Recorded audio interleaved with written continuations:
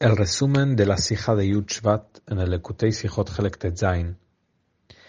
El Rebbe dice que el día del año Yud Shvat del Rebbe anterior tenemos que aprender algo en nuestra vida de este día donde su Torah y todo lo que hizo suben en este día. Pero la pregunta es, hay tantas cosas en la vida de cada judío, seguro en la vida de un tzadik, el Rebbe anterior. ¿Qué podemos aprender y decidir que este es el punto que hay que agarrar de su vida para nosotros?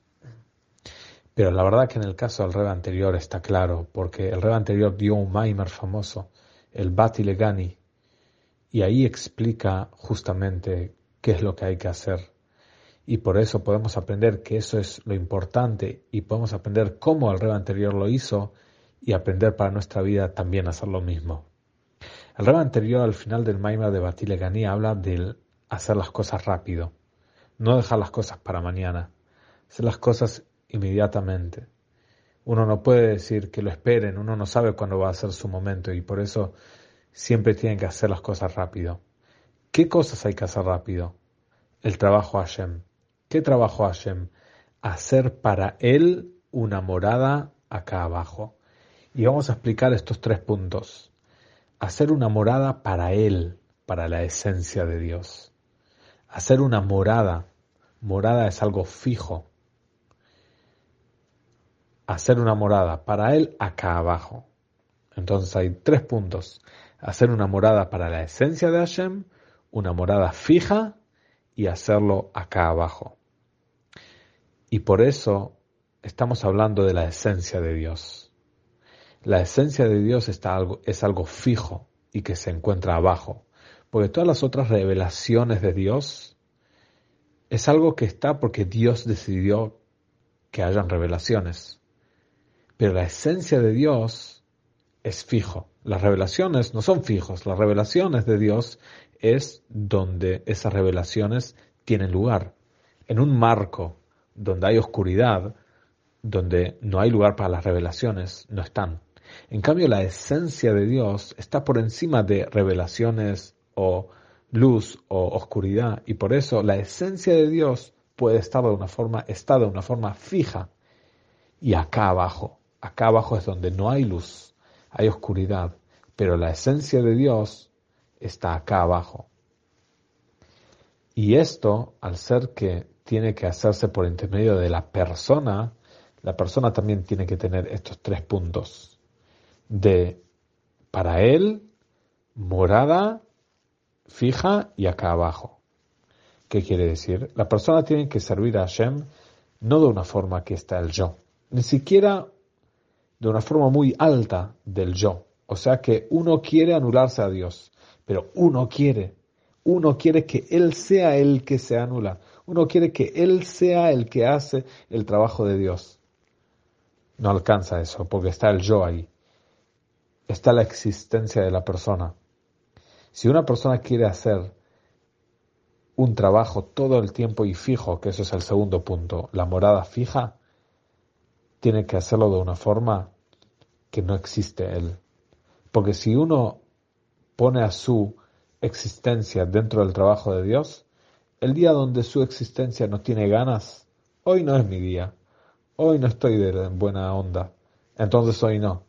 Pero si no tiene que ver con mi entender, mi sentimiento, mi voluntad, mis ideas, tiene que ver completamente con Dios, ahí no importa en qué circunstancia es, y ahí es fijo todo el tiempo. Y una persona así va a buscar a Dios justamente en las cosas bajas, betachtonim, en las cosas bajas. Vamos a verlo primero en el Rebbe anterior y después lo vamos a bajar a nuestra vida. En el Rebbe anterior vimos estas 3 cosas. El Rebbe anterior estaba entregado totalmente a Dios. Un Mesirut Nefesh, una entrega total. Y en todos los momentos, no solo hubo un tiempo que tuvo Mesirut Nefesh, no, de una forma fija, como dijimos, una persona que su servicio a Dios está basado en su existencia, en su ego, en su personalidad. Entonces, hoy sí, mañana no, ayer sí, hoy menos. Pero si es algo que es completamente anulado a Dios, es siempre. Y en el Rebbe anterior encontramos que su Mesirut Nefesh fue en todos los países que estuvo, en todos los temas que tocó, en todo.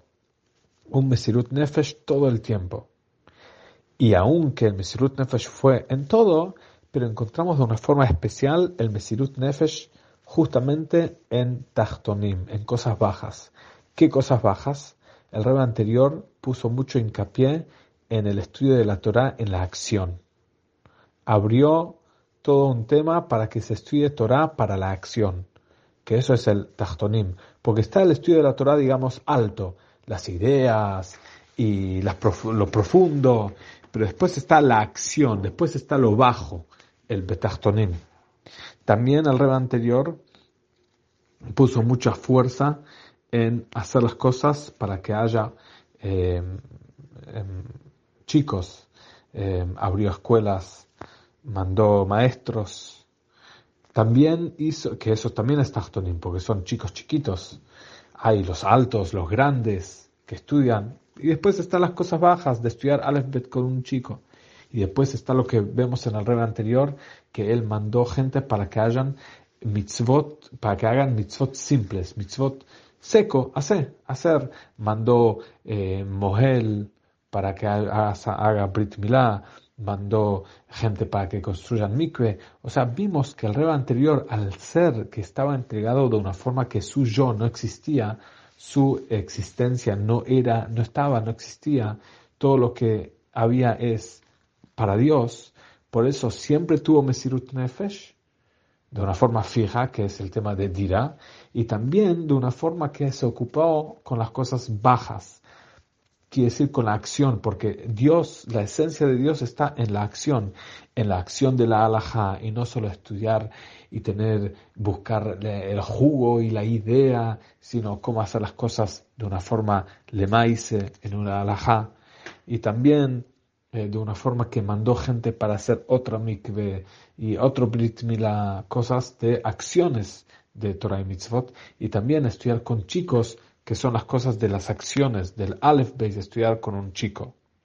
Si una persona haría las cosas por sí mismo, entonces uno le gusta más estudiar cosas profundas o hacer cosas, bueno, hay que hacer las acciones secas, no hay tantas ganas ahí. Las ganas están más en lo que yo entiendo, siento, le veo el gusto, pero en cosas secas y sencillas, ahí no estoy yo. Bueno, justamente el que está con su yo va a buscar cosas altas y interesantes y con ganas. Pero uno que no existe el yo, existe Dios, uno va a buscar a Dios donde la esencia de Dios se expresa, que eso es justamente abajo. Y el Rebbe termina la sija y dice que hay dos puntos que podemos tomar de esto en la práctica. Hay una necesidad, hay una falta muy grande en gente que sepan la halajá concreta. Y más es un peligro en las halajot simples, porque hay halajot muy profundas que uno va a decir, ok, esto hay que ir al rabino.